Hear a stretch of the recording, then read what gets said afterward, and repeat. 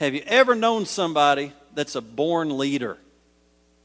Or do you know anyone that's been blessed with just a beautiful voice, and you would say, you know what, that person was born to sing? Have you ever witnessed the heartache that develops when people aren't doing what they're supposed to be doing, what they were born to do? There's definitely a difference between being chosen than being called and being chosen. The name of my message is Many Are Called, but Few Are Chosen. And you know, when Christ uttered those words, many are called and few are chosen, in Matthew 22, he wasn't offering us an opinion or a probability. He was stating a fact. The fact is still true today that when it's stated that even though while the scripture refers to salvation, the principle also refers to our calling as a Christian, to our Christian service. Many Christians are called to his service, but few are chosen and appointed to walk in that service. And some are called at childhood, and some are called late in life. Normally, it's a little bit on the earlier side. But between the time when a Christian is first called to service and the time when he's actually appointed by God to that service, there's always a time of testing. I mean, look at Joseph and what he had to walk through. And Pastor Rob, I'll tell you, from the time you were called until the time you fulfilled it, it's probably been some time and some testing. Often, the more responsibility required in the service to which a Christian is called, the more intense the testing will be that we've got to pass. Only those who successfully endure the testing will be chosen to actually carry out the service. And in the book of Judges, when Gideon first blew the trumpet to call the people of Israel to God's service, do you remember how many men he had? He had 32,000. We just looked at this 2 weeks ago. When he blew the horn, how many people responded? How many people were called? 32,000. Here they all come. We're here. You remember what Gideon said? Those of you that are tired or don't want to go home. And where'd they go? They went home. By the time Gideon had subjected his followers to the test that God had appointed, he was left with 300 men. Less than 1% of those that were called passed the test and were chosen for his service. Remember 2 weeks ago, I even made the statement, would you have been the one that was lapping it up like a dog, or would you have had your head stuck in the water? I always like to ask myself that, which one would I have been? Or would I have been one of the ones that went home early? I didn't make it to the river. You know, I think that we would all say we all have some tendencies to do both. Would you agree? Has anybody here ever fallen short? Amen. Nevertheless, God's wisdom was justified by the event. Gideon was able to do more with 300 tested, disciplined men than he could have ever done with 32,000 unchosen, uncalled men, unchosen men. Once again, the same applies today. One tested, trained, disciplined, self-denying servant of Christ is worth 100 Christians who are merely members of a group or organization. So much modern evangelism centers in counting converts, but I want you to know, I believe God is also concerned in making disciples. Jesus, when he left the earth, could have numbered his converts by the thousands, but in his last hours before the cross, he was left with 11 that followed him, that remained disciples. Even after his resurrection, he revealed himself on one occasion to over 500 people and told them where to go. Do you remember? You go up to that upper room. And how many made it? 120. Have you ever wondered, would I have gone? Or would I have been too busy? I've fallen on both sides of that fence. Only 120.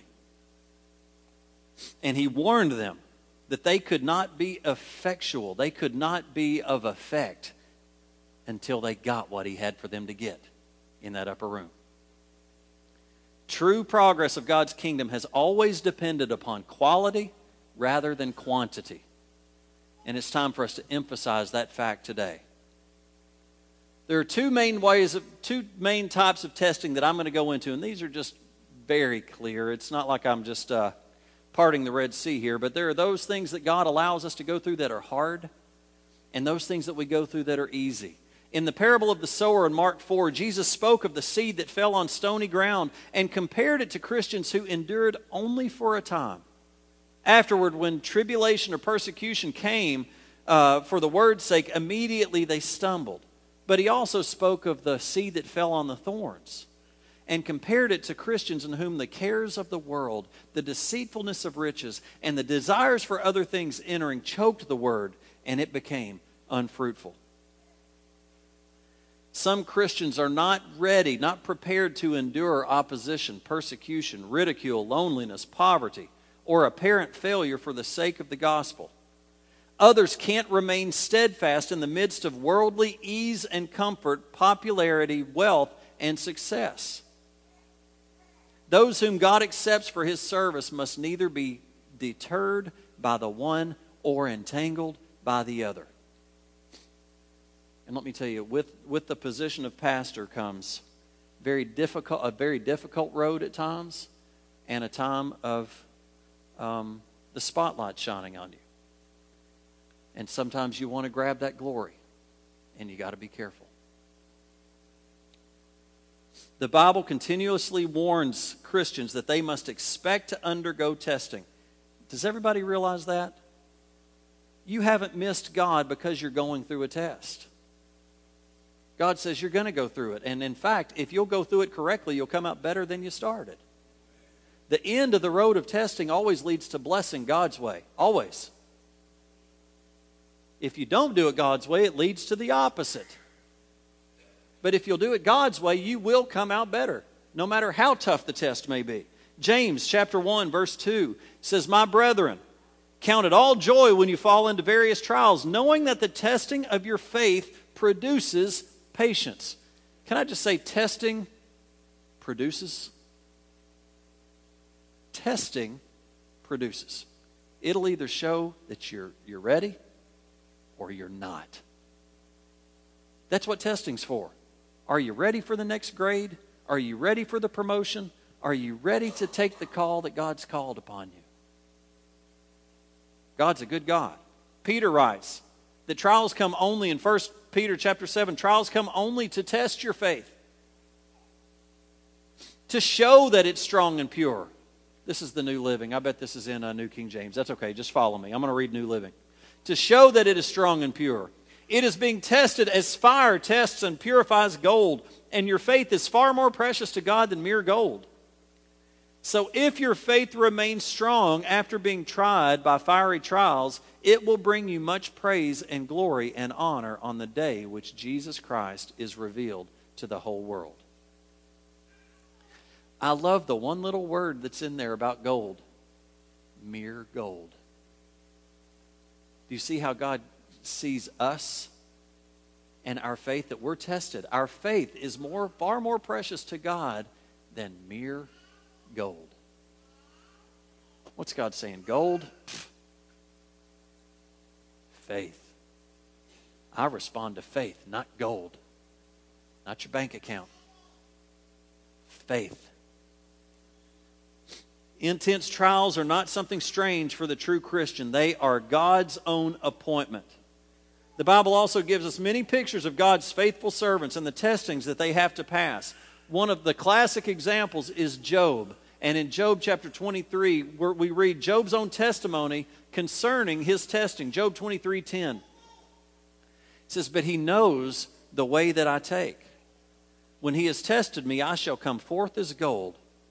My foot has held fast to his steps. I have kept his way and not turned aside. I have not departed from the commandment of his lips. I have treasured the words of his mouth more than my necessary food." What a word. Another servant of God that went through testing was Jeremiah. And when Jeremiah was a very young man, God called him. In fact, Jeremiah himself thought that he was too young. It even says it in Jeremiah 1:6. One of the most difficult trials for a young Christian people to endure is loneliness. Faithfulness to God holds them apart from the empty worldly pleasures and activities which they see others of their age indulging. They feel themselves detached and cut off. Lamentations chapter 3, verse 27.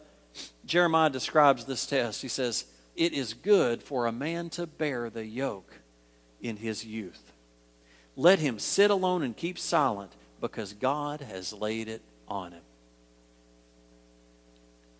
Jeremiah endured this particular test. Like Job, Jeremiah drew his strength and endured from his attitude to God's word. This was his mark as a true servant of God. Jeremiah 15, verse 16. "Your words were found, and I ate them. And your word was to me the joy and rejoicing of my heart. For I am called by your name, O Lord God of hosts." Another great servant of God that went through testing is Moses. And he learned to endure. His first test was that of worldly rank and pleasure. You know, he was brought up in the king's house.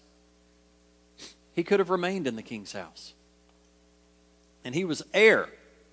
He was an heir presumptive to Pharaoh's throne. He could have enjoyed the wealth, the culture, the luxury of Egypt.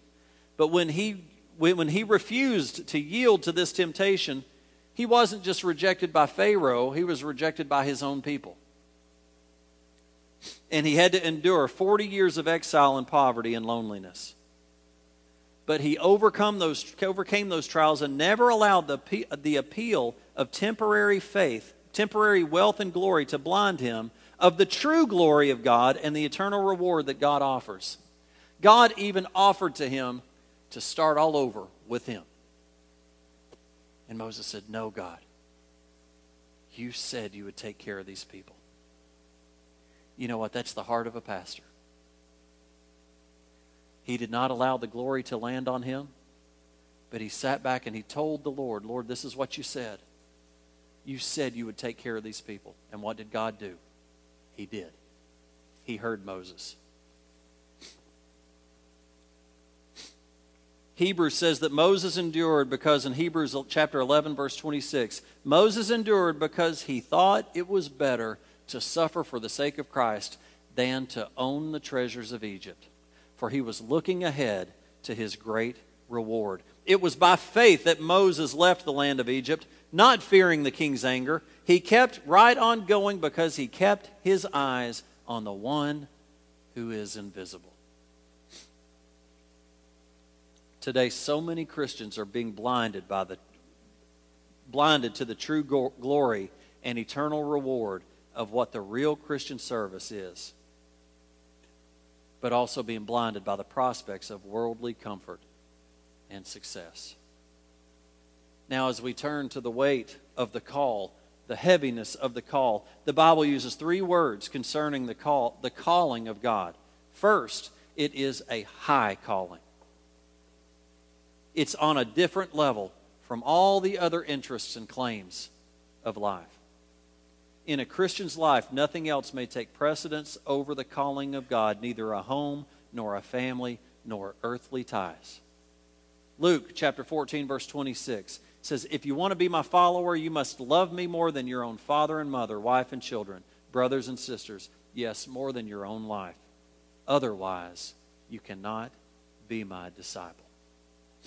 Secondly, the call to serve God is a holy calling. You remember the first one? It was a high calling. Now we look at a holy calling from 2 Timothy chapter 1. It's something sacred to be guarded jealously from all compromise or defilement. It demands a dedicated time of prayer and spiritual self-emptying.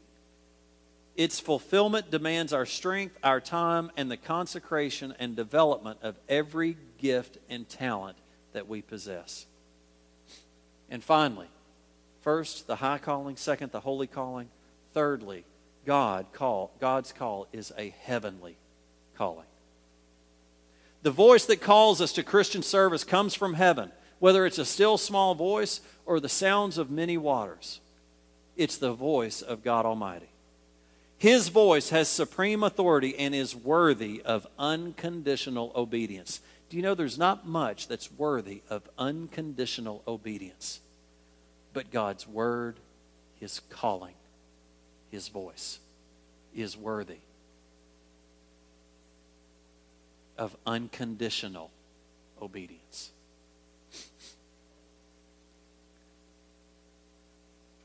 When Paul heard the call of God, he said he did not rush out to consult with anyone else. He didn't seek confirmation or permission from the religious leaders of his nation. Can you imagine what they would have said to him? We know what they would have said to him. Their hands are still bloody from killing Christ. He didn't seek confirmation or permission, or even from those who were already apostles of Christ. He got alone with God to know God's full purpose for his life. You know, people have come to me before, just as a side note, and have asked my advice. And if you know anything about me, you ask my advice, I'm going to give it. I'm not going to tell you what you want to hear. I'm going to tell you what I think is right. The last thing I want to do is let you go down the wrong road. But I'm going to tell you what I think the truth is, according to God's word and what's in my spirit. And I'm careful to say it. I won't give my opinion real quickly. But I gave my opinion to someone, and the person responded, "The Lord told me to do this." You know what my response was? "What are you doing sitting here talking to me?" Once that phrase comes out of your mouth, you know what? My opinion is over.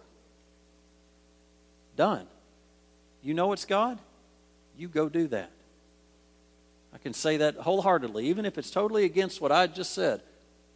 Have you ever played Rook? The red one just got laid down on my card.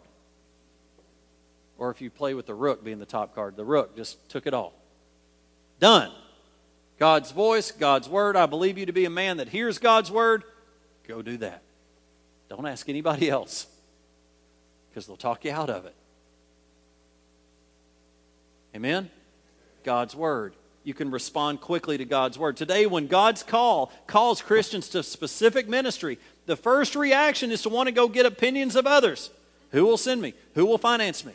And as a result, God's voice gets drowned out by the opinions and by the mountains that want to come after you. Do you remember? I've said this over and over. Don't tell God how big your mountain is. Tell the mountain how big your God is. But to the Christian who is called and who is willing to put all his confidence in God, there comes a blessed assurance from God's own word. 1 Thessalonians chapter 5, verse 24. He who calls you is faithful, who will also do it. What does that mean? When he calls you, he's faithful. He's going to see it through, but he's not just going to see it through. He's going to do it through you. It doesn't say he's going to push you out there and let you go do your thing. Nope, he's going to do it. God goes with you. God's with me. Hallelujah. You know, he rejected Jesus on the cross so that he would never have to reject me. He had to separate himself with Jesus once and for all when he identified with his sin so that he would never have to separate himself from you. Never. Never. Kids, when you receive Christ, Christ will never leave you. Never. Jesus paid that price so that you would never be treated like Jesus was treated.